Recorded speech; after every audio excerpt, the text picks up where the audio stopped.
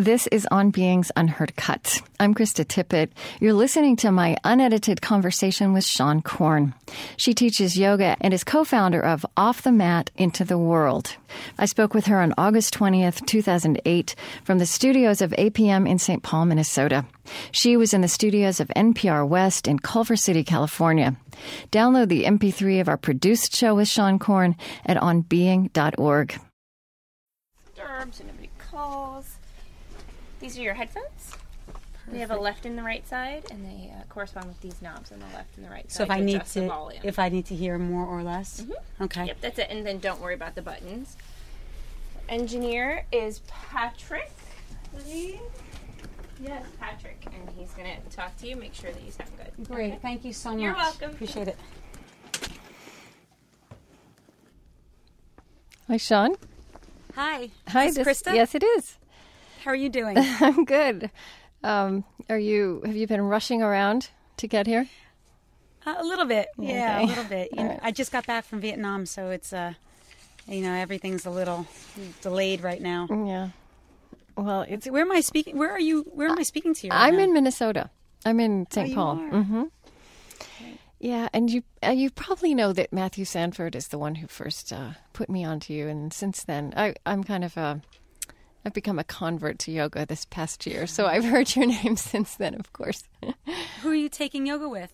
I'm doing classes at Core Power here, which has a bunch of studios, and actually there are many teachers. I was reading one of the bios of a teacher I had not taken before the other day who cited you as one of her teachers. So Really? I'm sure you know people. Yeah.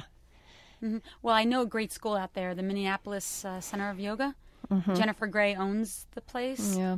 And she's wonderful, but because she runs it, she might be able to help you find the teacher that would work best for you. Yeah. Well, this studio really works for me because there's so many classes and there are a few different locations, and I'm able to practice, even though I can, rarely practice from one week to the next at the same times on the same days of the week. So anyway, it's been great. Did you get to take Matthew's class at all? No, but he's kind of on the other side of the cities, but I really want to get over there. He teaches a class on Monday mornings, which is a hard time, but I'm just going to take off some Monday morning and head over there. One of my teachers who teaches hot yoga takes his classes and gets a lot from him. So that's where I would take his class if I was in Minneapolis. Yeah. He's so cool. He really is. I know, he's amazing. You can hear me okay, right? Yeah, I can. All right, Mitch, how do you think we're doing? Should we just go? Okay, let's just go. I'm tired. It's the end of a day today, and I'm getting ready to travel, so I'm going to draw some energy from you. I'm going to Mississippi, not Vietnam, but kind of far away. Still another world. Yeah. Mm-hmm. Have you heard our program at all? Or do you have any questions of me? Okay. Well, no, Matthew kind of brought me up to speed. How long will we be speaking for? I'm not sure how long the program is. We're not live. We will produce it afterwards. We'll speak for about an hour and 15, hour and a half. Uh-huh. And is that all right? Does that work? Sure. Okay. Works for me. And then what we'll do is turn that into an hour of radio. And that also means that we get to have a real free-flowing conversation. It doesn't even have to be especially linear if you want to go back to something. And we don't have the pressure of it being live. Yeah. No perfection. That's wonderful. Yeah. Mm-hmm. So let's just start. And, I interview many different kinds of people. This is not really about religion or spirituality, but about how different traditions and practices and insights resonate in many parts of life. So, I mean, I interview theologians, but I interview spiritual teachers, but I also interview scientists and police officers. And That's one great. question that I always ask, or just want to talk about at the beginning is, I have been reading other interviews you've given, and it sounds like in terms of your upbringing, in terms of religion, you had an upbringing, a situation that's pretty common these days, more common than a few generations ago, where you was it one of your parents Jewish and one Catholic, and Yeah. they weren't observant of anything. No, my mom was a teenager when she had us, and my mom was raised in a really strict Jewish household. And my dad was raised a Christian, a Catholic actually, but his father was Jewish. So his background was a little bit more open-minded, but my mother's was not. And when my mom got pregnant, her parents were furious because my father wasn't Jewish. Yeah. And my mother, as a result, decided to rebel and made a decision to raise us with no religion because her upbringing was so strict. So we celebrated every single holiday that provided a gift. Right. And there was an enormous amount of love, but we had like a Jewish star on top of the Christmas tree. Right. And I don't think I'd ever been to church or to a temple. None of that was really brought into the way that we were brought up. So it was interesting. It was good, and I recognize some of the negatives now that I'm a little bit older. The good part of it was my parents allowed us to make our own decisions around religion and spirituality, and there was no dogma attached. So my brothers and I are all very, very open-minded to spirit, and in each of our own ways. I would say the negative thing, and I've talked about this with my parents, is although they did not raise us to believe in a patriarchal God, the school that I was involved in, the culture that I was raised in, which was pretty blue collar, it was just all over the place. That God was an energy that showed up more or less when I did something bad. Right. I think that's really interesting. I saw you made that that point in another conversation, that although you, in the absence of any kind of positive teaching or observance, you kind of absorbed cultural dogma about what religion is and who God is. Completely. Yeah, it's really fascinating. And there was nothing to contradict that. Mm-hmm. And you also, from a pretty early age, suffered from an obsessive-compulsive disorder. Right, from when I was around 11. Mm-hmm. Did you know that's what it was when you were 11? No. The obsessive-compulsive disorder, it didn't get really acknowledged. Mm-hmm. When I was around 19 is the first time that a doctor had explained to me what it is that I had. Mm-hmm. Before then, I thought it was an interesting quirk. So did my family. And I thank God that they never shamed me for it. I was obsessed with even numbers, 4 and 8. And I'd have to touch things in certain numbers, blink, swallow. If I walked into a wall, I'd have to walk in on the other side. And depending on my anxiety level, my obsession for balance became greater or less than. And it was also very much associated with death. I always felt that if I did things in certain numbers, I can prevent the death or dying of somebody around me that I loved. Is that common in obsessive-compulsive disorder, now that you know more about it? That people have that kind of fear of death or consequences? I would have to say that OCD is much more common. I can spot it a mile away. I can watch it in people's body language. It has a lot to do with control, and it's a survival skill of dealing with stress. Whether or not it's associated with a superstition or with a fear like death is really, I think, dependent upon the individual. But more often than not, people will say that to me, that they feel that they can prevent bad things from happening if they do their things in certain patterns or whatever each person's individual compulsion is. But for me, it was definitely related to spirit. Because I wasn't raised with God, and because God only showed up in my mind when bad things happened, by putting things in order and creating a certain amount of control to a world that I thought was chaotic. I was a very intuitive kid. I was aware that there was a lot of chaos in my family, which there would be when your parents are essentially teenagers. Right. And because there was no structure or this sense of spirit or God, I decided to play God.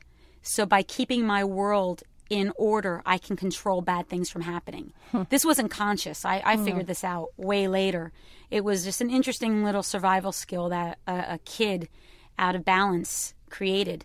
I'm grateful that I had something and didn't have to necessarily turn to drugs and alcohol to stave off the anxiety.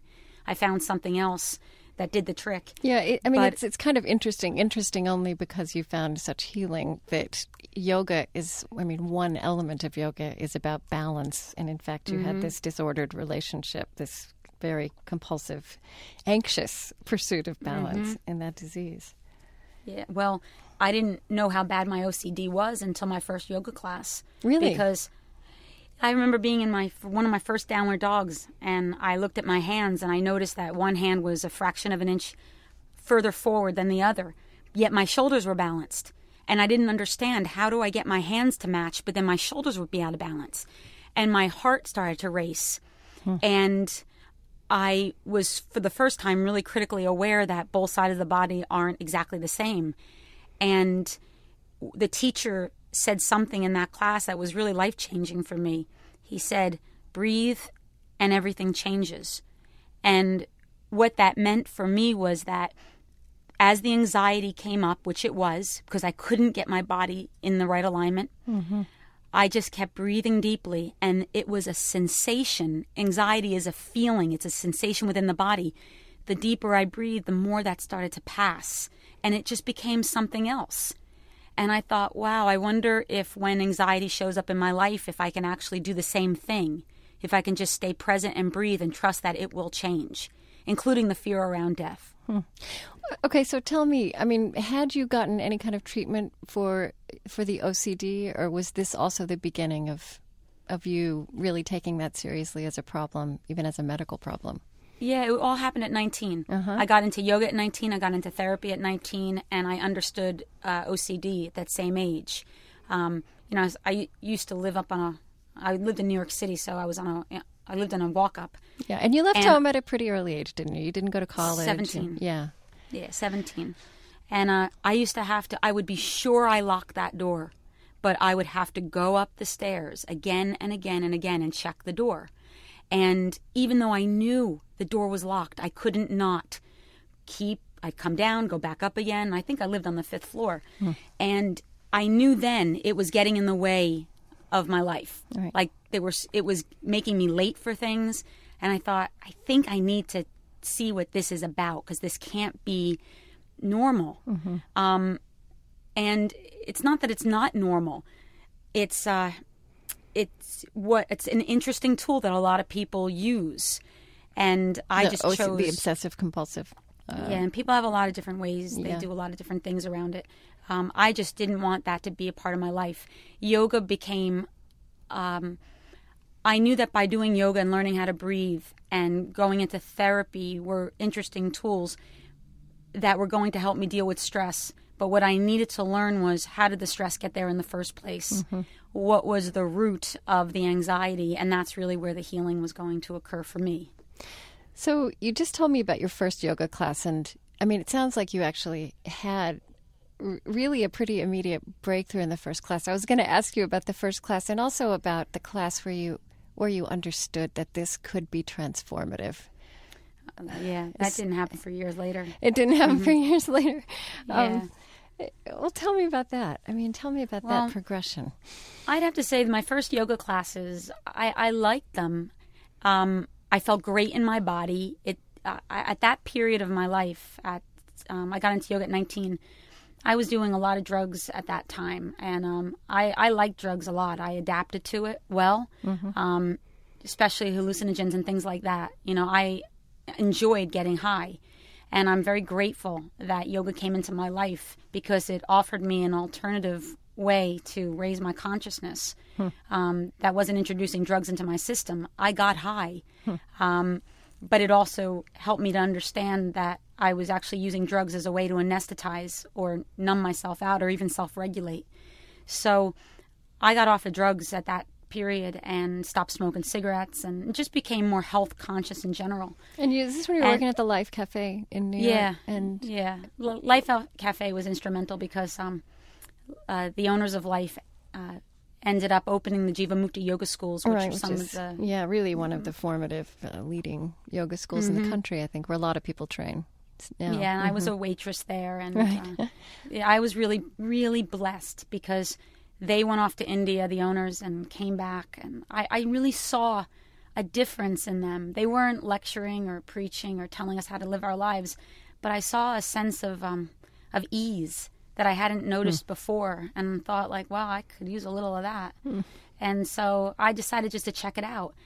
And I knew I got into the body part of it, not the mind body. That didn't come until later. But I was very aware of how my body felt out of alignment, how my heart would race when I couldn't get my body in alignment, what happened when the teacher touched me on one part of my body but then not on another. And I also saw that it helped create a sense of ease in my nature when I would leave the class. I just felt better. But it wasn't until years later where a couple of shifts happened, where it moved from the physical into the emotional. And I think that for me, and maybe for a lot of other people out there who are doing yoga, that's the real transformative shift, because that connects the mind and the body. The first time that yoga had a real impact on me was, I was still living in New York. I remember the day, it was snowing. I just finished a yoga class, and I was walking back to my apartment, and I had this really weird feeling in my heart, in my body, and everything. And I stopped because I was trying to identify like what it was that I was feeling. And I realized that I was happy. And it was, I mean, it was such an odd moment because I was young. Prior to that class, I was confused. I didn't know if I was with a guy at the time. I didn't know if I should stay with him, if I should move to LA. You know, as any young person, I was just in the middle of my own little personal drama, and basically lived each day thriving on that drama, and was pretty miserable. And I just had this sense that everything was unfolding, that I was in something that was bigger than I could possibly define. And it was just such an odd little moment. And I thought to myself, what was different? What changed? And the only thing that was different was the fact that I took this yoga class. And so the next day I took a yoga class, and for the first time, I heard the teacher in a very different way. Like, I'm thinking, did they ever talk about God before? Did they ever talk about love? Like, is this all new? Was the teacher talking about God and about love? Yeah. Probably said the exact same stuff every single day. I was different, not the teacher. I was ready to hear it. The seeds had been planted. It was in my energetic body. It just hadn't awoken. And for whatever reason, that day, I was ready to receive it. And I got it. And I realized that that's always the gift of yoga. You get exactly what you need at exactly the right time when you're ready to receive it. And I received it. So, yeah, I want to kind of get into this, knowing that there are going to be people listening who haven't done yoga, or who maybe have taken some classes, but not gotten to this place. And and I'm going to be a little bit more in this conversation myself than I am in every conversation, because over the last 9 months, this has become very important to me and, transformative, but it is a progression. And so I wouldn't have even been able to talk about it or been able to hear what you just said in the same way 6 months ago. So I want to try to do this so that we can, pull people in or, make this accessible to them. And also, so I'm reading, as I'm getting ready for this interview, I'm reading this Business Week article about how yoga is taking off all over the culture, and it's taking their classes at business schools. They're sort of marveling at this. And I think there are a lot of articles now in newspapers and magazines about yoga is everywhere. So one of the things they say is, this is in the first paragraph to get you in. They're saying, wow, there are these yoga classes at law schools, at Harvard, at the University of Chicago, at MIT. They're doing something you wouldn't expect in business school. They're relaxing. And I thought, you know what? That person has no idea what they're doing, because that is not a word. But I see how it can look very soft and fluffy. And, of course, there is a restorative, relaxing aspect to it. But that word doesn't really do it. For some, I think, though, I like to think that there's so many different kinds of yoga for so many different kinds of personality, and you get what you need at the right time. And there are plenty of yogas that just, you put your legs up the wall, put pretty music on, and chill out. And it serves its purpose for that time. it's an evolving practice if you commit to it. And whatever it looks today, be open to the fact that it might not look that way for the individual in 1 year or 5 years from now. I'm not quick to judge at all what someone's yoga practice looks like, only because I've seen some of the most unlikely of characters have their lives absolutely transformed. And they had been practicing yoga. Some people might say, oh, they've been doing it wrong. And I think, really? Because it was perfect for them to move them into a place where they were ready to receive a different amount of information. And so sometimes people need to do the 6 extra push-ups and pour sweat and leave before the resting pose.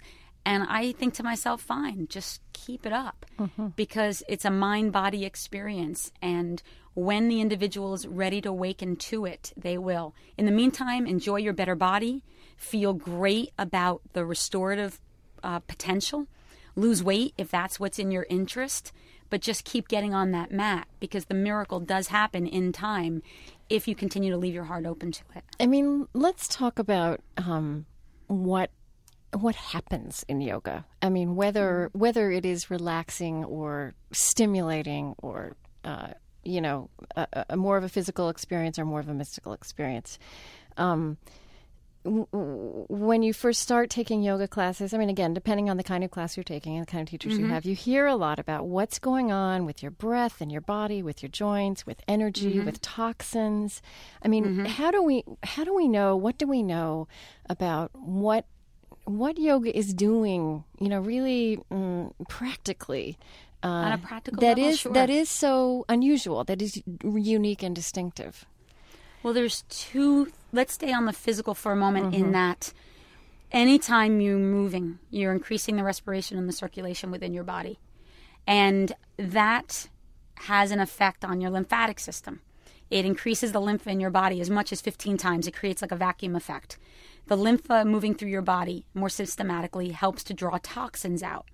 And so the toxins are released through your sweat and through your breath. And do they measure that? Are there people who've measured this? I'm sure. Okay. I'm sure. And it's not just with yoga. It's with any form of physical activity. So right away, the increase of heat within your body is going to help to create greater mobility in the muscles and the joints and in the connective tissue. So just on a physiological level, you detox your body. You increase your flexibility and mobility. You create more space in your, in your muscles and your joints and your bones, and you feel better. And so what makes it unique, though, is by coupling it with deep and rhythmic breathing. It has an influence on the parasympathetic nervous system. It helps to align the mind and the body so that you stay calm and focused. A lot of deep breathing is very accelerated. And that actually increases the adrenaline in your body, which creates more stress. And so by breathing deeply, you get the physiological benefits, but it calms the nervous system in such a way that it puts you in a meditative state. So it's physically stimulating, but mentally grounding. So you walk out of a room feeling alive, but in your body and in your center. Not hyper, not depleted. If you feel hyper or depleted, it's probably because you're not breathing correctly. So it becomes a meditation in action that has a very positive influence on your physical body. Again, depending on whether it's a physical practice or a restorative practice. Both are different. Depending on the form. And so for me, I mean, I spend my days and my passion thinking about this spiritual aspect of life. I spend a lot of time thinking about prayer and meditation. Those kinds of spiritual disciplines are important to me. What yoga has helped me do, though, that none of them help me do, because my problem is that I'm very cerebral, right? I think everything through. I think like crazy, and that's that's part of my strength, part of my power. I mean, that's where I have a good mind. I like my mind, and I've used it. But what yoga has helped me do, which is pretty remarkable, is get out of my head. And for me, just meditating, which I absolutely believe in and I know is transformative for many people, it still keeps me in my head, right? And when I do yoga, it like calms that. Although it's kind of ironic because it doesn't make you less mentally present. It's just that your mind is grounded and settled in your body. I mean, I'm kind of grasping, my experience, but... Right. Well, hopefully it must mean you're breathing correctly, because that is the experience that one has when they are aligning the mind with the body. And that's really the next part of it, too, when you're talking about the benefits of this practice and how it begins to evolve someone into the next level, is it comes to this. This is why I'm very non-judgmental about what someone's yoga practice looks like. In the practice of yoga, what we're taught is that there is no separation between the mind and the body. And everything that we're thinking or feeling or experiencing over the course of a lifetime or lifetimes has an effect on your cellular tissue. So your body remembers everything. And even though we have, as human beings, an incredibly, a gorgeous ability to reconcile or to reason, our bodies don't have that same ability to heal unless we're moving through the experiences in our life in a spiritual way. So what I'm saying is, if we're holding on to hate, blame, shame, anger, rage, sadness, or grief, something like that, those emotions can be as toxic on our physical body as a poor diet or as inertia, and they manifest as tension, stress, and anxiety. And so our physical body is actually masking the emotional resonance that lies beneath it. Holding it in somewhere, and we're not aware of it. We repress it. I know people who've had an experience of doing yoga for some time and having this experience that you describe of just feeling great, feeling happy, feeling calm and alive, but then also going through a period of a real sadness. Yeah. That feels like it is emerging from within their bodies that they can't put words to. They can't date it or give it a story, which is kind of frustrating in our culture. I mean, the way we live, which is that we should at least be able to talk about something in order to put it away. Is that a manifestation of what you're talking about? It is. I believe culturally we're addicted to our tension. We use it. And this goes back to OCD.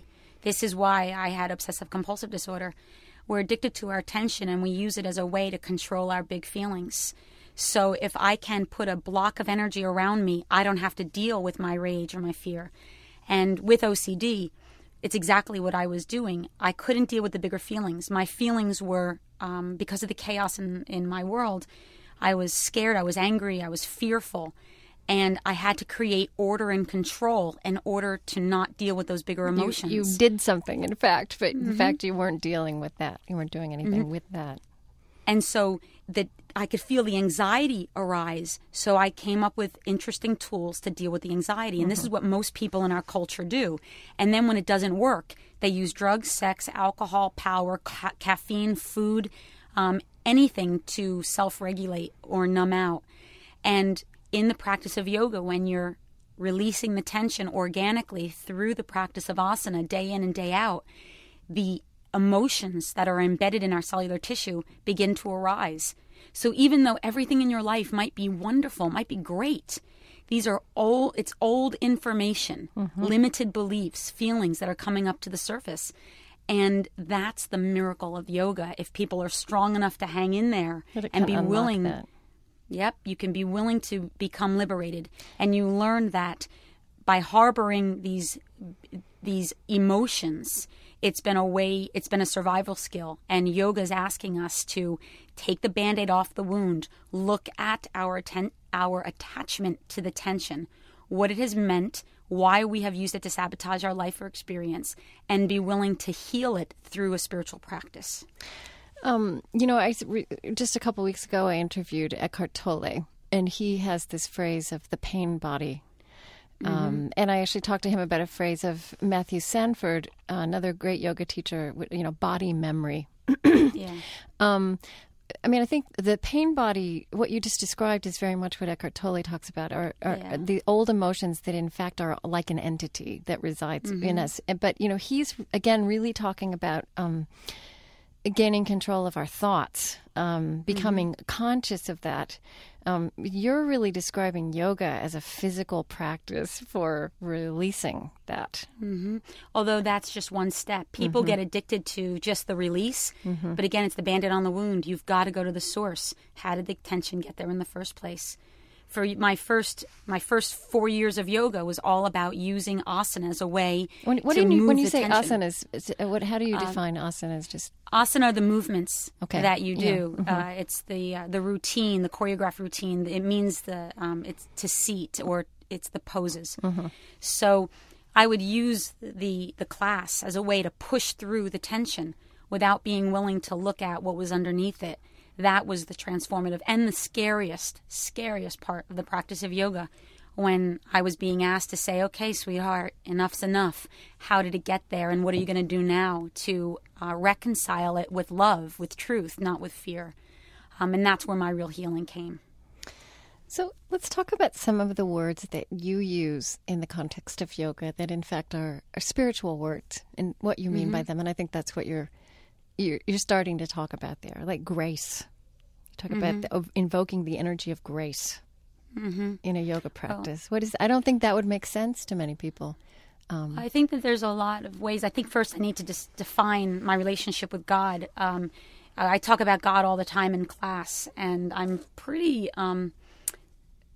confident in my relationship with God, and therefore I'm comfortable using the word. But when I define spirit, it's that which exists within, that's of truth and love. So it doesn't matter to me if the iconic energy around your God of your own understanding, is Jesus Christ or your higher power or the creative consciousness. You can even be an atheist and have a very, very strong spiritual life if you believe in truth and love. And so that's when I refer to grace or to spirit or to God, I'm talking of truth and love. Okay. And that's been my relationship. Because I wasn't raised with God and God became patriarchal, I denied that word, used every other word except the God word. And then I realized that I was continuing to empower this negativity, and I needed to reclaim that word. And I use it. You were kind of giving the, as you said, the cultural dogma more weight than you were kind of handing the word over to that. Precisely. And I didn't want to do that anymore.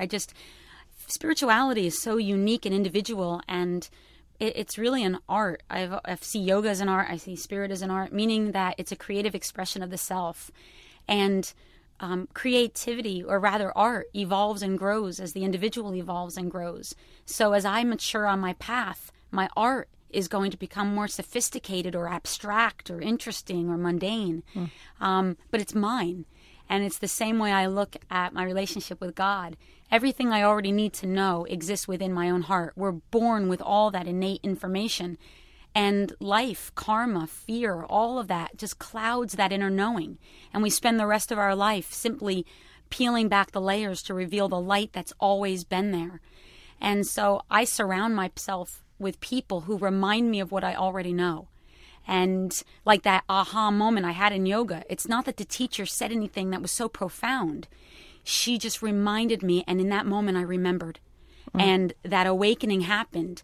And that's how I feel that each and every human being on this planet is functioning in a state of spiritual denial, and we are just remembering that essence. But it's scary because it means we have to take responsibility for the whole of our life, and we can't live in a herd mentality.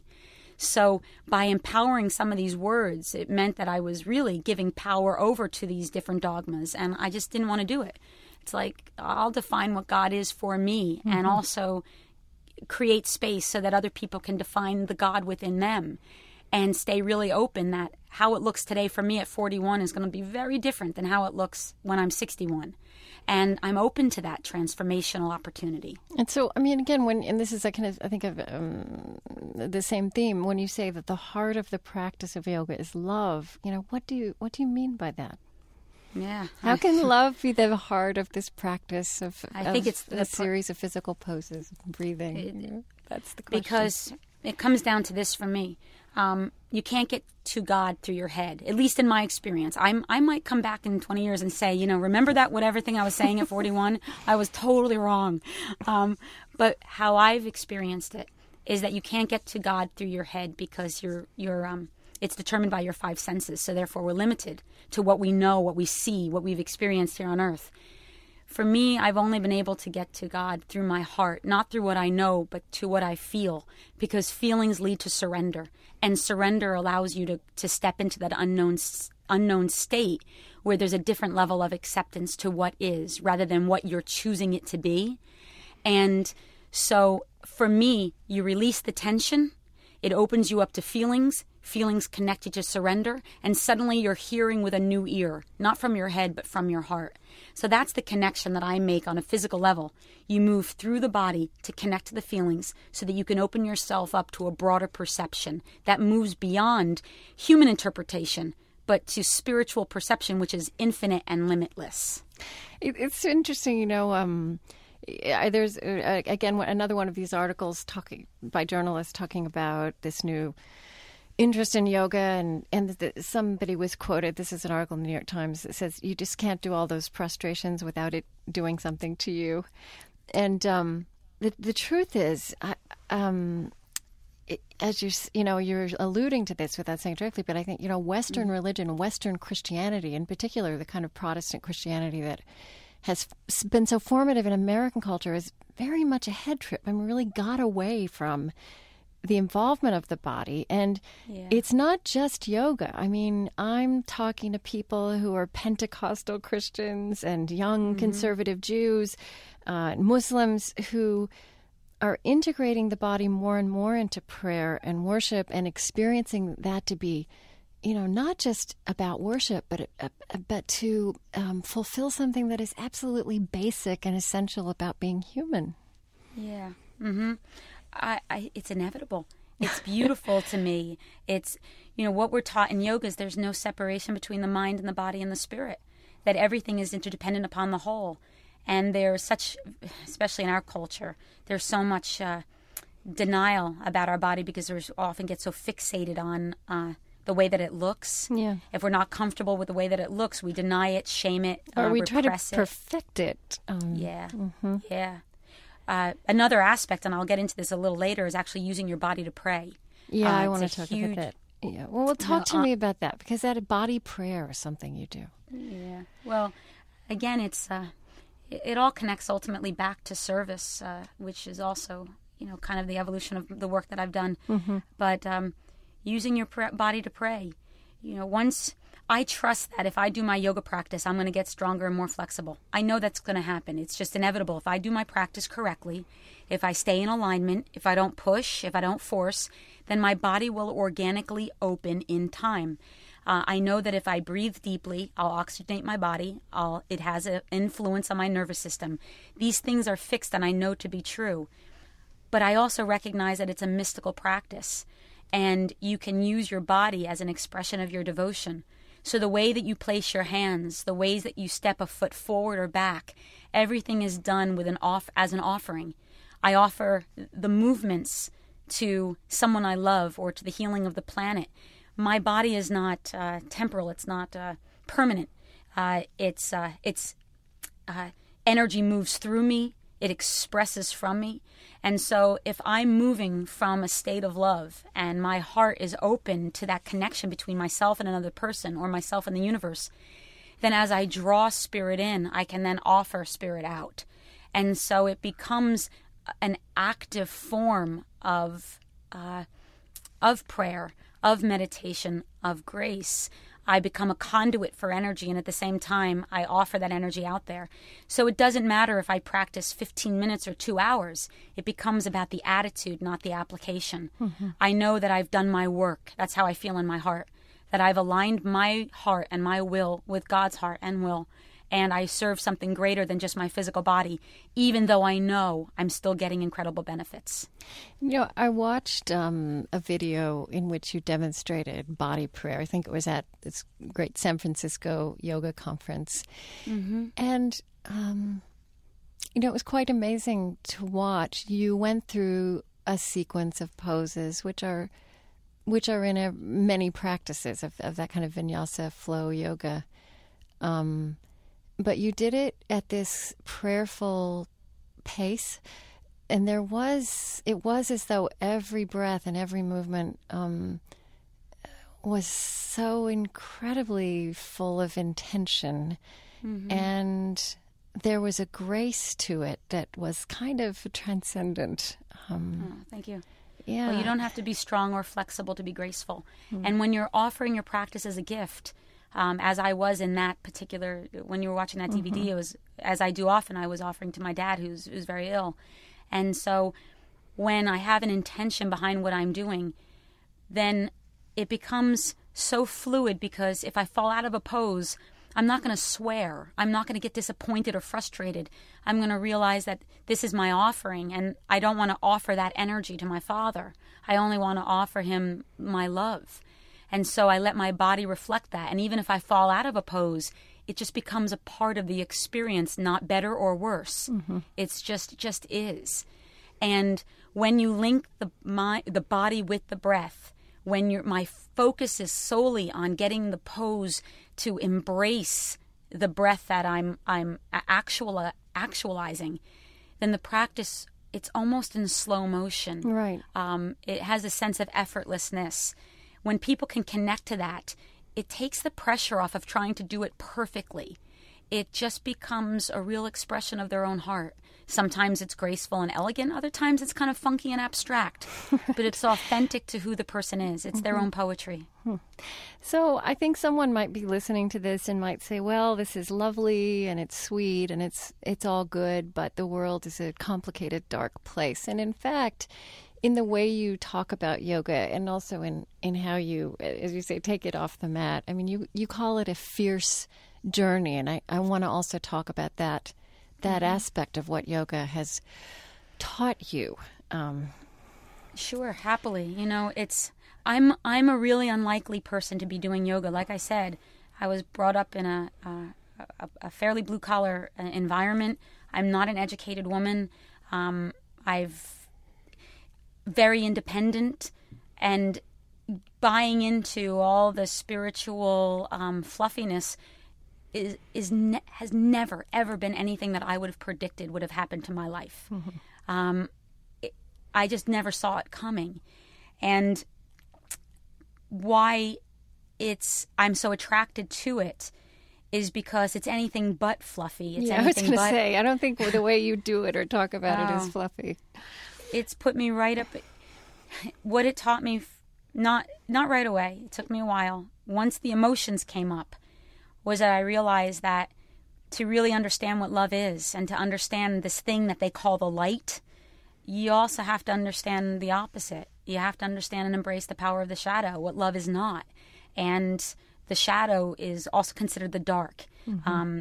I hesitate to use that phrase. The darkness within us, right? Yes, and it is within us.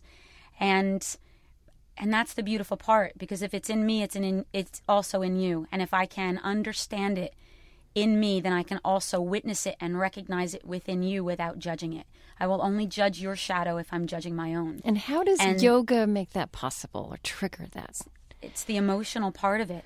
When emotions start to arise, you start to, it's like a mirror. I start to first experience my uncomfortableness to the emotion. And then I start to witness. If you have a good teacher and can guide you through this, I start to witness my attachment to it, or the story I tell myself. And I start to spin out within that story. Like I said, tension is addictive. And the shadow parts of the human experience are as well, but we tend to deny it. We tend to say, the shadow's bad, it's wrong, we shouldn't go there. So we shut it down. When we say the shadow, are we talking about the things about ourselves we don't like? Are we talking about things we haven't done well? Are we talking about real vices? All of that? All of it. Mm-hmm. All of it. My rage, it depends on the judgment to it. My rage can be my shadow, but it can also be my light if it provides information for transformation. Mm-hmm. So it depends on my perception. But jealousy, obsession, inappropriate sexual behavior, drugs, alcohol, war, power, anything that's being done from an egoistic place can be considered the shadow aspect of the human experience, one that we see as that's bad. When we're looking in yoga, no separation. Everything is connected. When we start to really understand this, then we start to see that if God is in love, and if God is in grace, and if God is in the children and all this stuff that we want to label, we also have to say that, well, there is no separation, and therefore God must also be in the rage and the fear and the sadness and in all of the experiences of our life. Because if we don't embrace that, then what we're saying is that there is an other, that there is a disconnect. What I learned along the way, and what I'm learning it more and more, is that everything that's happening on a planetary level, on a global level, the war and the violence and the terrorism, the oppression, everything is a manifestation of our collective thoughts. Nothing is being done to us that we are not a part of. And so very often in a classroom, I'll ask people, who here wants to see the end of war? Of course, everyone's going to raise their hand. Right. Who here wants peace? They'll raise their hand. Who here wants happiness and abundance for all? And, everyone is in agreement.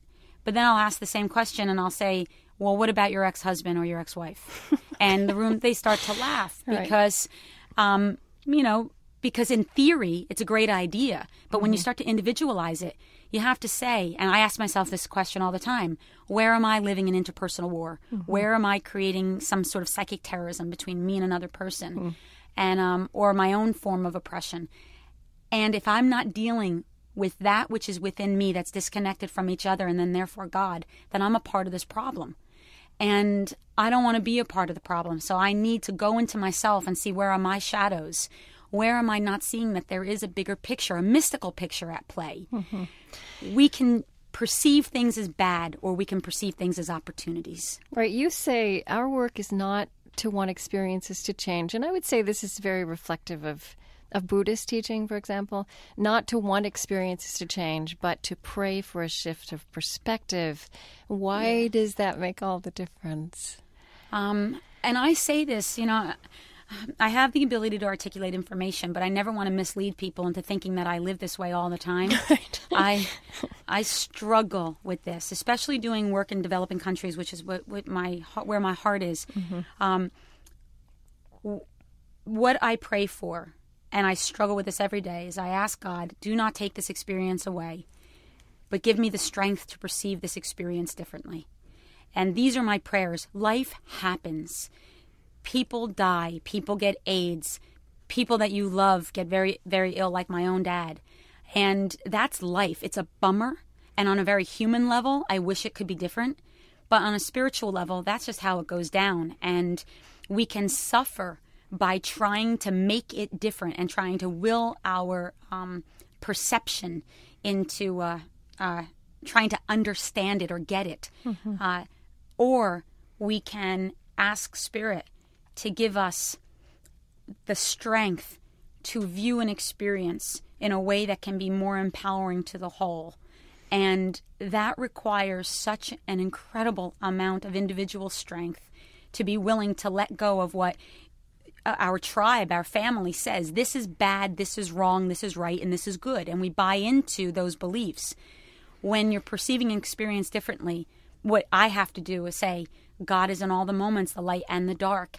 This is a moment that has been co-created because obviously there is something within this that has been keeping me from spirit. And the fact that it's been delivered to me gives me the opportunity to either step into love or to step into fear. It's my choice. Give me the strength so that I can move towards love. And if I can't, help me to understand the purposefulness of my fear. And it's, I say it as though it's easy, but it's probably the hardest thing ever. But I know in my own soul that this is the way that I want to work. And in Christian theology, there's this term theodicy, this age-old question. If, as you say, God is in everything, or God is behind everything, then how can this be a good God? Because many bad things happen. And I also find, I just want to push you on this, because when you say, that everything happens, and you're not the only person saying this, in order for us, every moment, however terrible, gives us an opportunity to move closer to transformation. But then, for example, you're working with this organization, Children of the Night, in Los Angeles, which is pulling 11 to 17-year-olds, boys and girls who become prostitutes, off the streets. And, I mean, can you say to them, well, this is for your transformation. This is an opportunity. I wouldn't say that to... Can you look at them and believe that? I have to believe it. Otherwise, I couldn't do my work.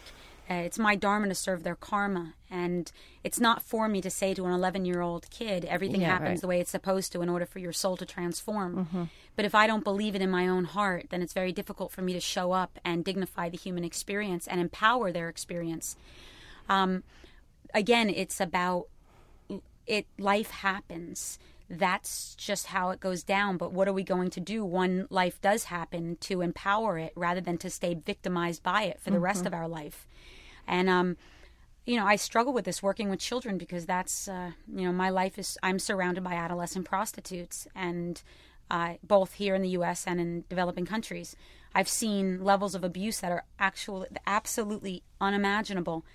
And every single time my spiritual practice is in question, because I have to show up and say to myself, dignify the human experience with love and have no attachment to the end results. Well, I have a lot of attachment to the end result. Mm-hmm. I want to see the end of exploitation. Mm-hmm. I get very angry at pimps and at the men who have sex with children, adult men who exploit children on this level. I have a very difficult time seeing the God within their own soul. And so I have to take some very deep breaths and try to remember that there is a bigger picture at play that I may have no clue what it is. I don't know what karma is being burnt. I don't know what lessons need to be learned. But I do believe that we are all here for a singular purpose, and that is to learn what love is. And there's a certain journey that we have to go through to find out what that is. Mm-hmm. And it could take lifetimes. And all I do know that it's intolerable for me to sit back and just allow life to happen without stepping in and offering an opportunity to transform a negative experience into one that is transformative. So working with children, again, it's all the mystery. And I tend to be a storyteller, so I pull the story back to myself, right. In that I can only equate it to what I've learned. When I went through my own journey, on the physical level, releasing tension, on the emotional level, understanding what the tension was, to the understanding that these events have happened. Now what am I going to do with it? Mm-hmm. Am I going to continue pointing the finger back to my life and saying, you did this to me, and therefore I get to spend the rest of my life in inappropriate relationships, afraid of the world because of what you did? Or can I say, no, that was done. Here's how it disconnected me to spirit. Here's how I can reclaim this. And now look what I get to do with it, not in spite of the experience, but because of it. And suddenly this thing that was so bad actually became a gift. And that gift not only changes my heart, but maybe can impact someone else's. So therefore, can it really be bad? I only can stand in the moment of it. And for me, say, I wish certain things didn't happen to me in my life, but I'm very grateful because of what I learned along the way and what I can share as a result. You also, in that practice of body prayer, I think it was there, you talked about, or maybe it was just in the vinyasa practice, you talked about, let me just look at my notes, about being, you talked about thinking about dedicating your practice and channeling that energy that you experience and tap into and take in and release in yoga, even towards the people who have, not just towards the people you love and the things you're grateful for, but the people you're not grateful for, right? The people who have hurt you. I have to. And what happens when you do that? I mean, what part of me gets irritated, but that's just my ego. That's the part of me that just doesn't know better. But my heart opens. I have to be praying for our leaders. Otherwise, if I don't, I'm part of the problem. Our leaders are our teachers. The people who have hurt or harmed me were also my teachers. They provided fierce lessons that brought me closer to myself and then therefore God, and also taught me about life. It's on an ego level, on a human level, it's very, very difficult. But on a spiritual level, we are all God. We are all connected. We are all one. And I have to look at the people who I've spiritually called into my life. What karma were we burning out together? What did we have to teach each other? And how can it have turned my life into actually something that's been very positive? I always pray for the people who've hurt and harmed me.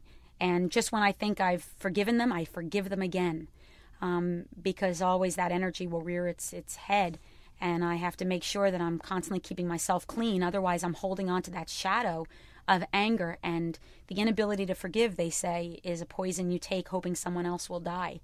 And again, it keeps us disconnected from God. You know, this other yoga teacher, Matthew Sanford, said something so intriguing, that the more grounded we are in our bodies, the more loving and compassionate we'll be towards all of life. I don't think in this culture that intuitively makes sense. It's also something you're describing here. I mean, how do you explain that, or have you thought about why that's true? The world is in conflict and in chaos and crisis, and it's easy for us to run away.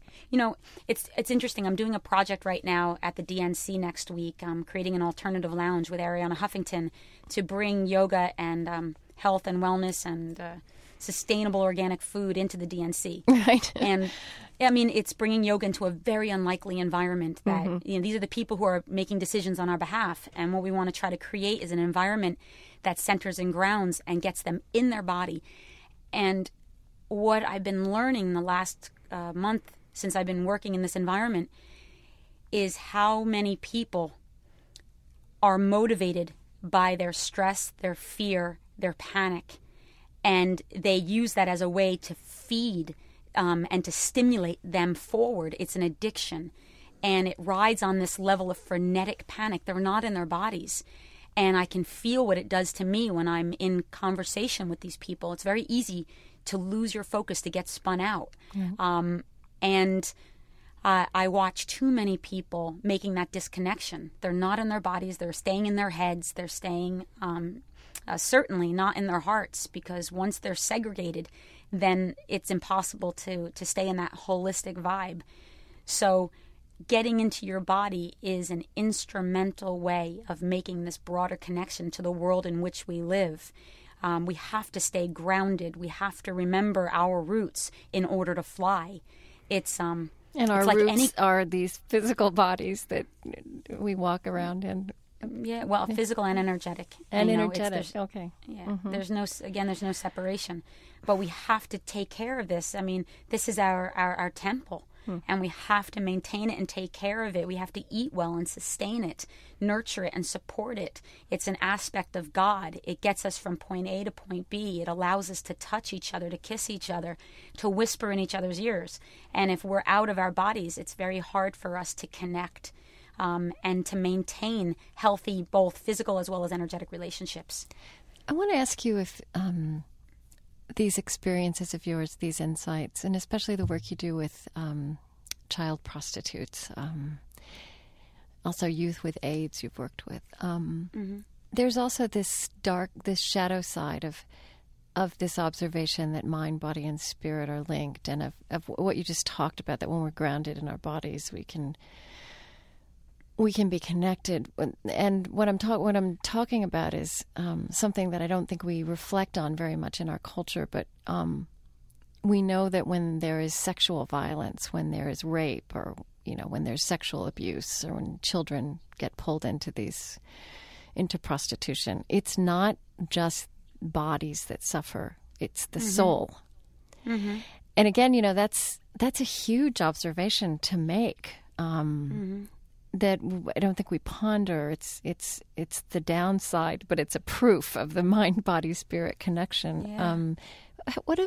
What has? I mean, I think you've been speaking to that all the time. But how has yoga helped you understand that more deeply? Well, again, it goes back into my own history, and it all lines. It's all interdependent and connected, and that's where I see the God. My initial trauma, I'm sure there's been, I came into the world with trauma. There's karma to be burnt out. But my first experience of betrayal, perhaps, was molestation at 6 years old. And I'm very public with this. I've talked about this frequently because it's led me to where I am today. It's where I find so much gratitude, and I marvel at how one thing can become something else. When you're a child, I had no sense of sexuality, of course, yet I experienced both panic and pleasure. And I didn't know what pleasure was, so I felt ashamed and guilty. And again, this is not something I was conscious about. And I was very aware of the molestation, but I wasn't as conscious of the intricacies that I'm sharing with you. Right. That came later. But when I think about it, I was very aware of that something was happening that I knew had to be wrong, but at the same time there was a sense of pleasure associated with it that was overwhelming, power even. And because I didn't have the words to deal with the situation, and I certainly didn't have the physical power, it was my first experience of dissociation. I mean, I literally floated above the experience and watched it happen as though it was happening to someone else. And it was my first experience of survival. And so developing OCD was a way to always get back in my body. I see. So it was a way to maintain control so that I can stay in my body. When anxiety would occur, I would start to disappear. I would start to separate from myself. It was the way I dealt with stress. So to keep myself in control and in my body, I would do patterns. It had to be even. Everything had to be in order. And the human experience is amazing. I mean, my soul was saying, come on, kids, stay in your body when I was trying to disappear. And so yoga then got me back in my body. How did that come out? I mean, in yoga, were there particular moments? Was there a time when you became aware that you were releasing that or tapping into it through the yoga? Yeah, well, it also was not just yoga. I was in therapy. Yeah. So it was in alignment. I chose to do both at the same time. So as I would come and go into a yoga class, I would get anxious and nervous. And, when the feelings would come up in my practice, I would run away, like most people do in their normal life. I would start to fantasize or think about what I wanted to buy when class was over or anything to get me away from, like, this uncomfortableness. And that's why I kept remembering the teacher would say, breathe and everything changes, breathe and everything changes. And I would breathe and the thoughts would start to slow down and then these emotions would come up. But the emotions scared me. Yeah. They were sad and scary and angry. And it was the energy of the molestation was coming up and out. And I didn't know how to deal with it. So in therapy, I was able to talk about the feelings and in a safe environment start to allow space to understand and heal these emotions because I thought that they were bad, but they weren't. They were normal. You deny the shadow, it comes out in other ways. Right. So it gave me an environment to deal with these bigger feelings. And then when the emotions would come up in a classroom, the sensation, I would start to indulge it a little bit, knowing that I was fine, that I wasn't going to go running out of the room that it couldn't screaming. hurt you again, right? No, that it was just old energy. Let it go, breathe through it, feel it, grieve it, and connect to it. Give it a voice. Let it tell its truth the way that the child couldn't tell its truth when it was being actualized. Right. So again, it's all connected, mind, body, spirit. I didn't know my body had all this in me. No wonder I was so angry and enraged. And thank God I had a tool like OCD to keep me in the world so that I wasn't acting out, which would have been a very normal reaction. And it also makes perfect sense why I would work with the children that I work with. Right. I was going to say, telling that story, then I understand you've created something which you call off the mat into the world.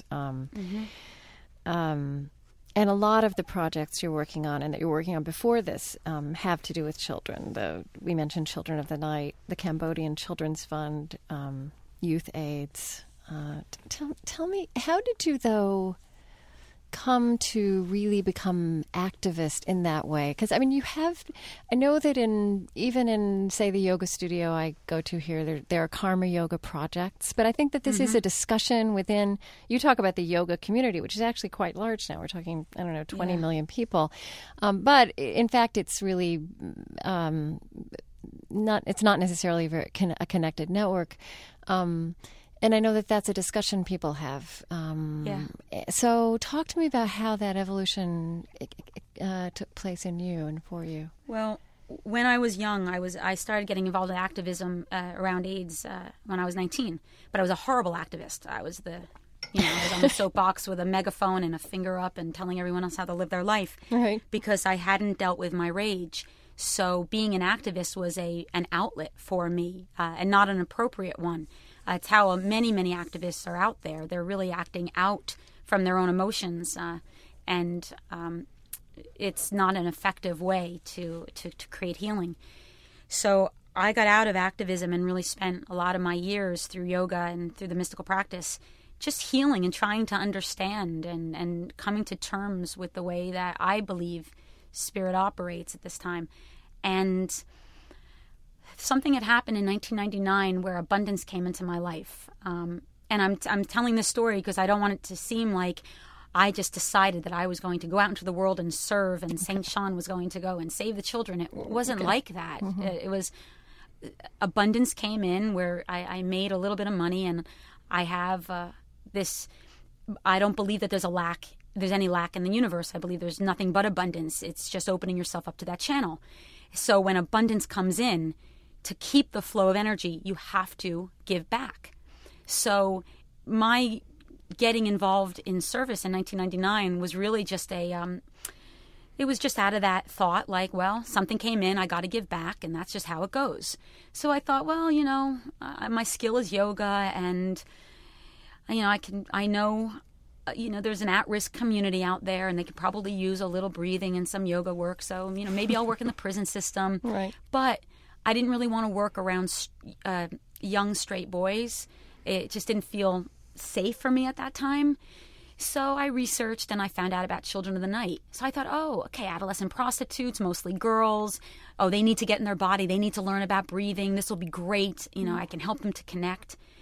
And I laugh at myself when I think about it because God is so amazing that way. You get exactly what you need. It's all yoga. Because I walked in, all white and fluffy-headed, and, the girls are mostly, at this shelter at that time, Black and Latina, and a couple of boys, homosexual, all street hustlers. They were defiant, rude, so completely not impressed by, the fabulousness of me. Right. Flicking each other's bras. They just could care less. The only reason they did anything was because there were counselors around forcing them to, essentially. And they were just you could just see the darkness on these kids, and they seemed to me in that moment as hopeless. That's how I felt. And they were.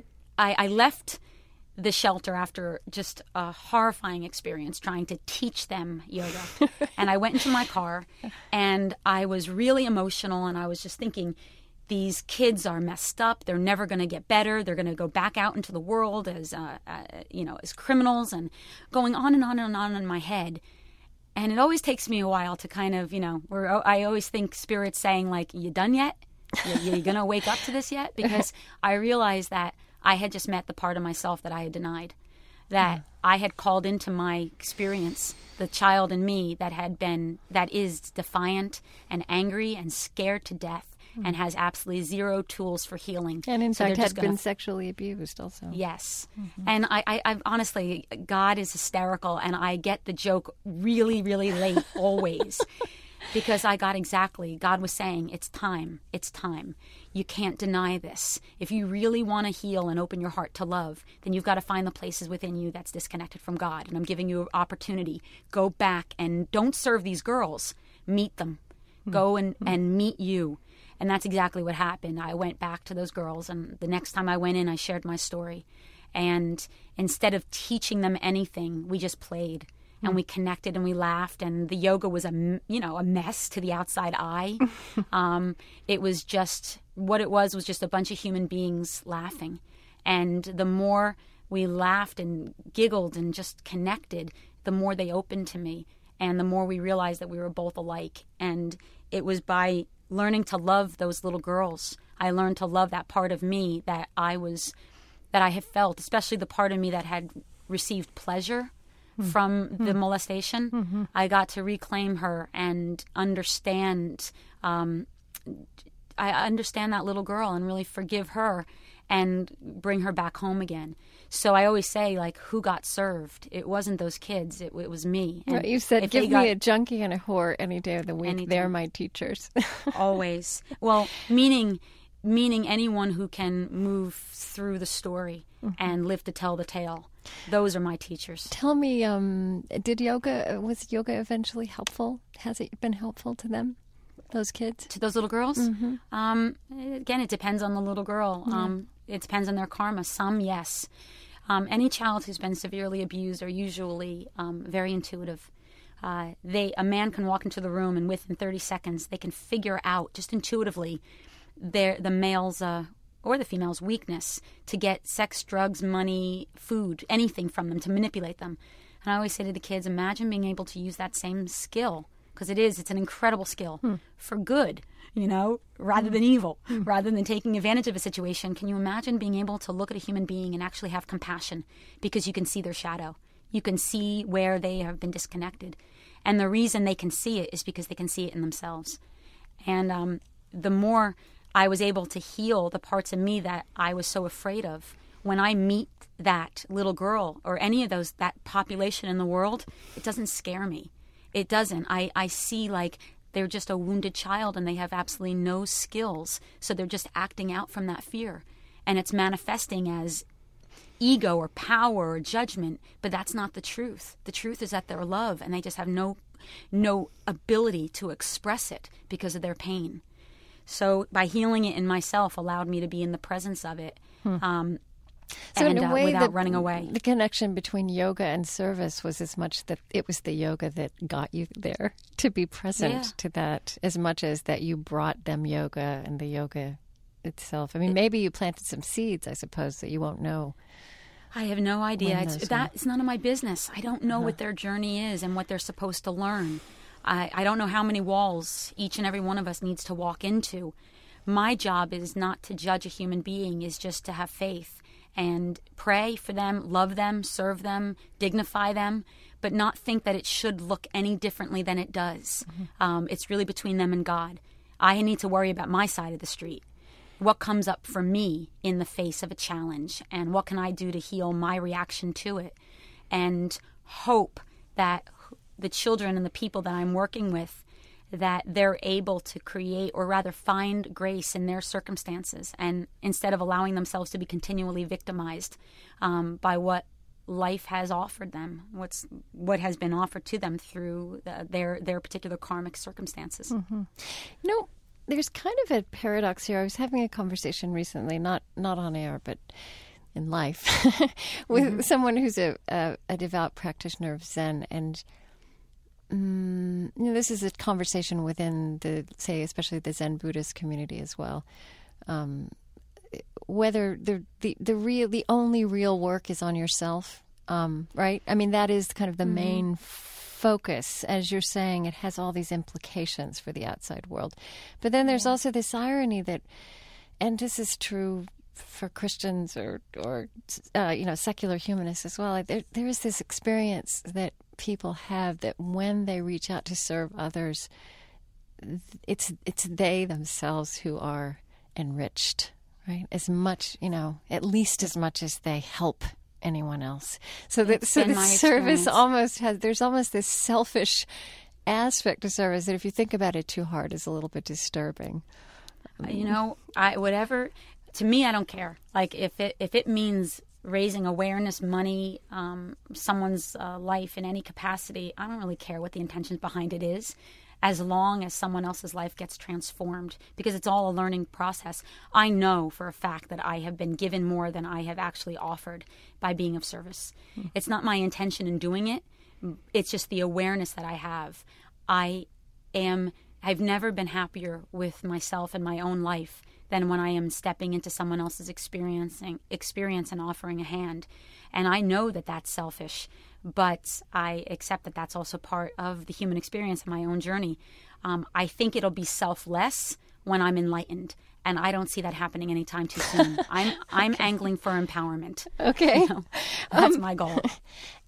As we've said, there are so many people doing yoga now. There are yoga centers springing up on every street corner in every city, and not just yoga centers, but classes and YMCAs. And I'm sure you're aware within Christian circles, there's some resistance to that, some wariness, because there is this sacred aspect to the tradition of yoga, the sacred history, and there is some movement to replace some of the Hindu phrases or the Sanskrit phrases with Christian vocabulary and words.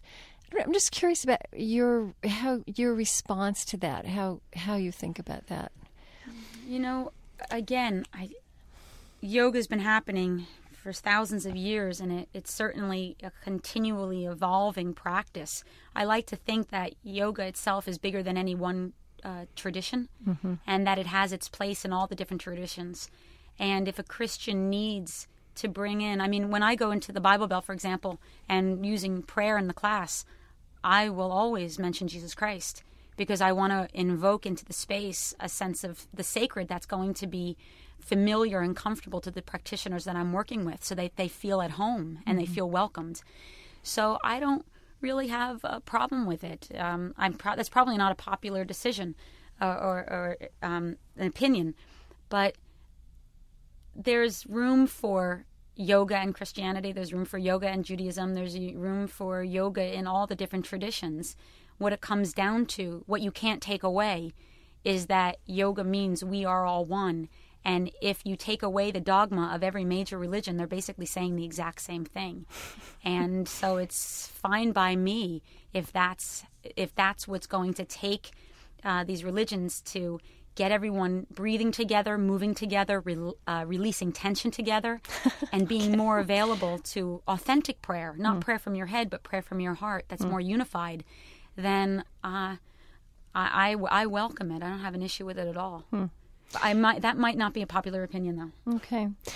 I want to take just a couple minutes, let you breathe, and I'm going to ask my colleagues behind the glass if they have any questions, and then we'll just have a few final questions. This is great. Okay. Thank you. So I'm going to be quiet while I'm listening. Mm-hmm.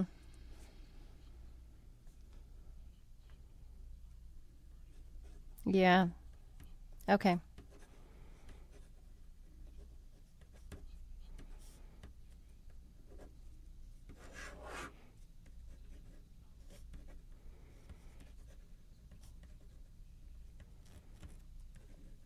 Yeah. Okay.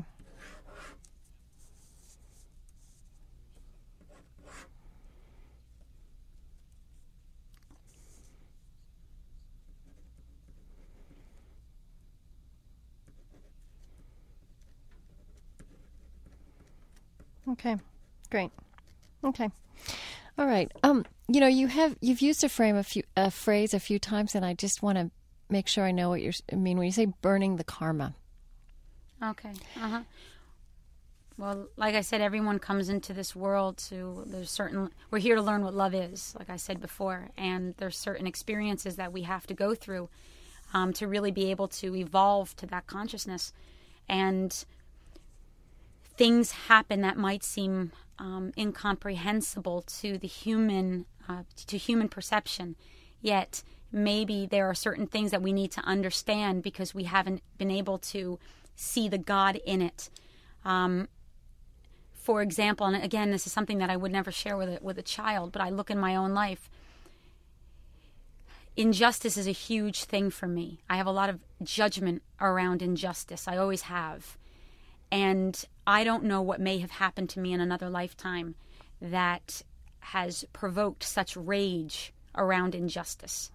So it makes sense that in this lifetime that an injustice happened to me, that I'm being forced to have to look at the perpetrator and understand that for him to have behaved the way that he behaved, a certain injustice must have happened to him.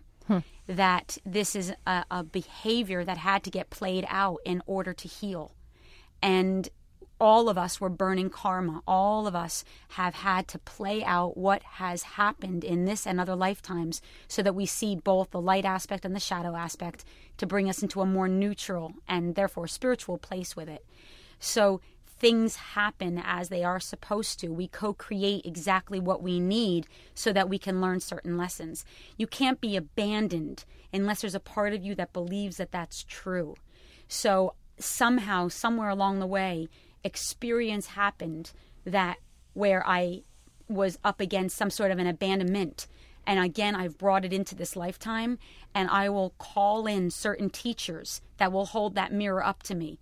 I can either continue to buy into it or I can heal from it. So I do. It's very hard for me to say this because I look at, like, for example, just coming back from Cambodia and working with so many abused children and exploited children. And there's a real abandonment there also that's not even the kind that you're talking about that can be interpreted, but yeah. And it's genocide. I mean, it's so many different levels, but I have to hold in my heart, there was karma at play in this that doesn't make it justified or right, but there is something mystically bigger at play that I do have to see. What are these children, these people supposed to be learning? And can I create an environment to give them support so that they can see the bigger picture rather than live their life victimized, so then they have to play it out again and again and again and again. So again, that's that idea from earlier that you pray not to change reality, which is given, but for a shift in perspective, and you try. You're dealing with terrible realities that you can't change, but you're trying to create conditions in which there can be a shift in perspective for the people who are suffering there. Mm-hmm. And God will always give you opportunities that hold a mirror up to your own shadow. It just happened to me when I was in Cambodia. I'm through Off the Mat into the World. I'm doing a big project coming up in February, and I brought a small group out with me to Cambodia because I had never been in a developing country with a group of people before, where I was going to be responsible for. Not for their experience or feelings, but I was going to be the leader, essentially. And people were going to be looking to me as certain feelings come up to be able to help support it or interpret it. So I needed to see people's reactions to injustice, to pain and suffering, to exploitation. So I brought a small group with me with varying different personalities. And I needed to observe, their triggers and my trigger to their trigger. And what was amazing to me was the one that comes up for me the most was when people would say to me, how come they're not doing this different? Why isn't the government doing something different? Why isn't the leader of the NGO doing A, B, or C? And they weren't solution-oriented. When it was coming from a sense of self-righteousness or a finger-pointing, it triggers something in me that is so, I don't know what it is, but I get so angry. And I thought, well, thank you, God, so much for one more time providing me with an opportunity to hold that mirror up to where I lose my ability to be compassionate. I watched myself react to that person. I got mad at that person. Thank God I grew up with this person, so I was able to have dialogue with them. But I thought, of course, I'm always going to call that person in because that's the judger that's still in me. And so it's karma that I have to burn out and that I have to keep playing again and again until I can look at that person and say, the reason that they are pointing the finger and wanting someone to change their experience is because they can't handle the big feelings that are coming up. And they're simply scared to death. And they don't know how to take responsibility. My weakness comes from not being able to identify that. And I want them to be different so that I don't have to be uncomfortable. And so it's this great, everything is this great mirror. So it's like, all right, God, thank you. Because this is, I need to learn how to be patient and how to have compassion. And because of my karma and my life, that's my issue. Just not taking responsibility and injustice becomes big triggers for me. do you think your yoga practice and your spirituality that flows from yoga and your understanding that you bring to all of this has affected your experience of living with your father's cancer? Oh, hugely. The biggest thing that I've learned from my dad having cancer is that he's having his experience of cancer and I'm having my experience of his cancer, and they're not the same thing. And for a long time, I tried to get my dad to get it, that he had to do, if you ate this and you did this and tried this, then you have an opportunity to get better. And it hasn't been his way. He's made other choices that have been not in parallel with what I would have done. And by him not doing what I want makes me very uncomfortable because I'm afraid that if I don't control this, he's going to die. And again, it goes way back to my issues and of trying to control a situation and feeling responsible ultimately for someone else's death. And I've had to let my dad have his own experience and love him and trust him and have faith in the process and enjoy what amazing stuff has come from this, which is certainly a more intimate and deeper relationship with my whole family as a result. And this is exactly what my father prayed for. I know that somewhere along the way, my father prayed to become a more open and integrated human being. I don't think he meant, give me cancer. I don't think that was what he thought he was going to call in, but that's life. He did, and he has a choice. He can either be a victim by this or he can become, which he has, an even greater father than he was before. And so if my father passes as a result of the cancer, which inevitably I suspect he will, the gift that has been given is certainly outweighs the pain and the suffering that it has cost. And do you think he would see it that way as well? Would he say that as well? If my dad was on the call right now, he would say, cancer sucks. My dad has an amazing sense of humor around cancer. And my dad's also a yoga teacher. Oh. He has a much more practical perspective than I do about it. But he would never deny me my perception. Right. You're also saying you get to have that perception. That's your perception. That's mine. He wouldn't deny it, but he would have to say that he has certainly learned a lot, but given the choice, he would have preferred that this wasn't his experience. And given the choice, I would have preferred that this wasn't ours. But right. The thing is, it was. So now what are we going to do with it? And that's what yoga has taught me. All right. We have to finish. I just realized we've gone an hour and a half. It's been great, and it's gone so quickly. I think I want to ask you this. We talked in the beginning about you had something happen when you first did yoga, but then it was really a couple of years before you would say you grasped how transformative this could be for you, and that it is a progressive, there's a lot of learning that happens the longer you do the practice, and the more you do the practice, it's different for every individual. I just wonder, if there are breakthroughs or things you've learned lately. How long have you been doing yoga now? About 20 years? 22 years. 22 years. Are there things you've learned this year or last year that, have widened your perspective on yoga as a spiritual practice or what it has to teach you in life that even still take you by surprise? All the time. Probably it was around, again, my dad's cancer that there was a moment. It's funny, today I'm having the same experience, so it's the mind-body experience. I have birds at home where I live, and I was feeding the birds, and my back spasmed, and my back spasmed, and it locked around my diaphragm, and I started to basically asphyxiate, and I was able to get out of the atrium, and I thought for sure I was going to die. And when I was able to get my breath back, and when the spasm was able to release where I could identify where it was in my body, I realized it was directly over my left kidney, which is the kidney that my father had removed. And I started to look at the mind-body, what this part of the body relates to. It relates to your sense of self, how your self-confidence, your self-esteem, your ego. And as I would practice and I would connect to the emotion at this part of the body, I realized that part of my sense of self has always been being the good girl, always doing the right thing. And when my dad got ill, I took it upon myself to I'd go from one workshop, fly home to be in the hospital with my father, watch my father go through his experience of cancer, get on a plane, go someplace else, talk about how everything happens the way it's supposed to in order for your soul to transform, without processing the fact that I was terrified that my dad was dying. And when my body locked up like that, it was my physical body's way of saying, pay attention. Right. This is not about, it's not about the cancer. This is for you to grow and to learn.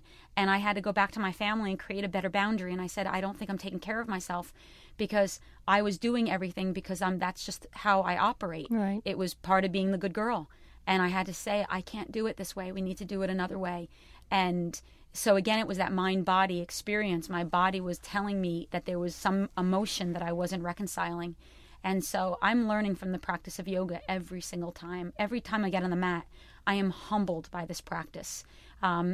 Very often, I'm brought to my knees by it, but I have never not been but inspired by its power. Okay. Well, that's great.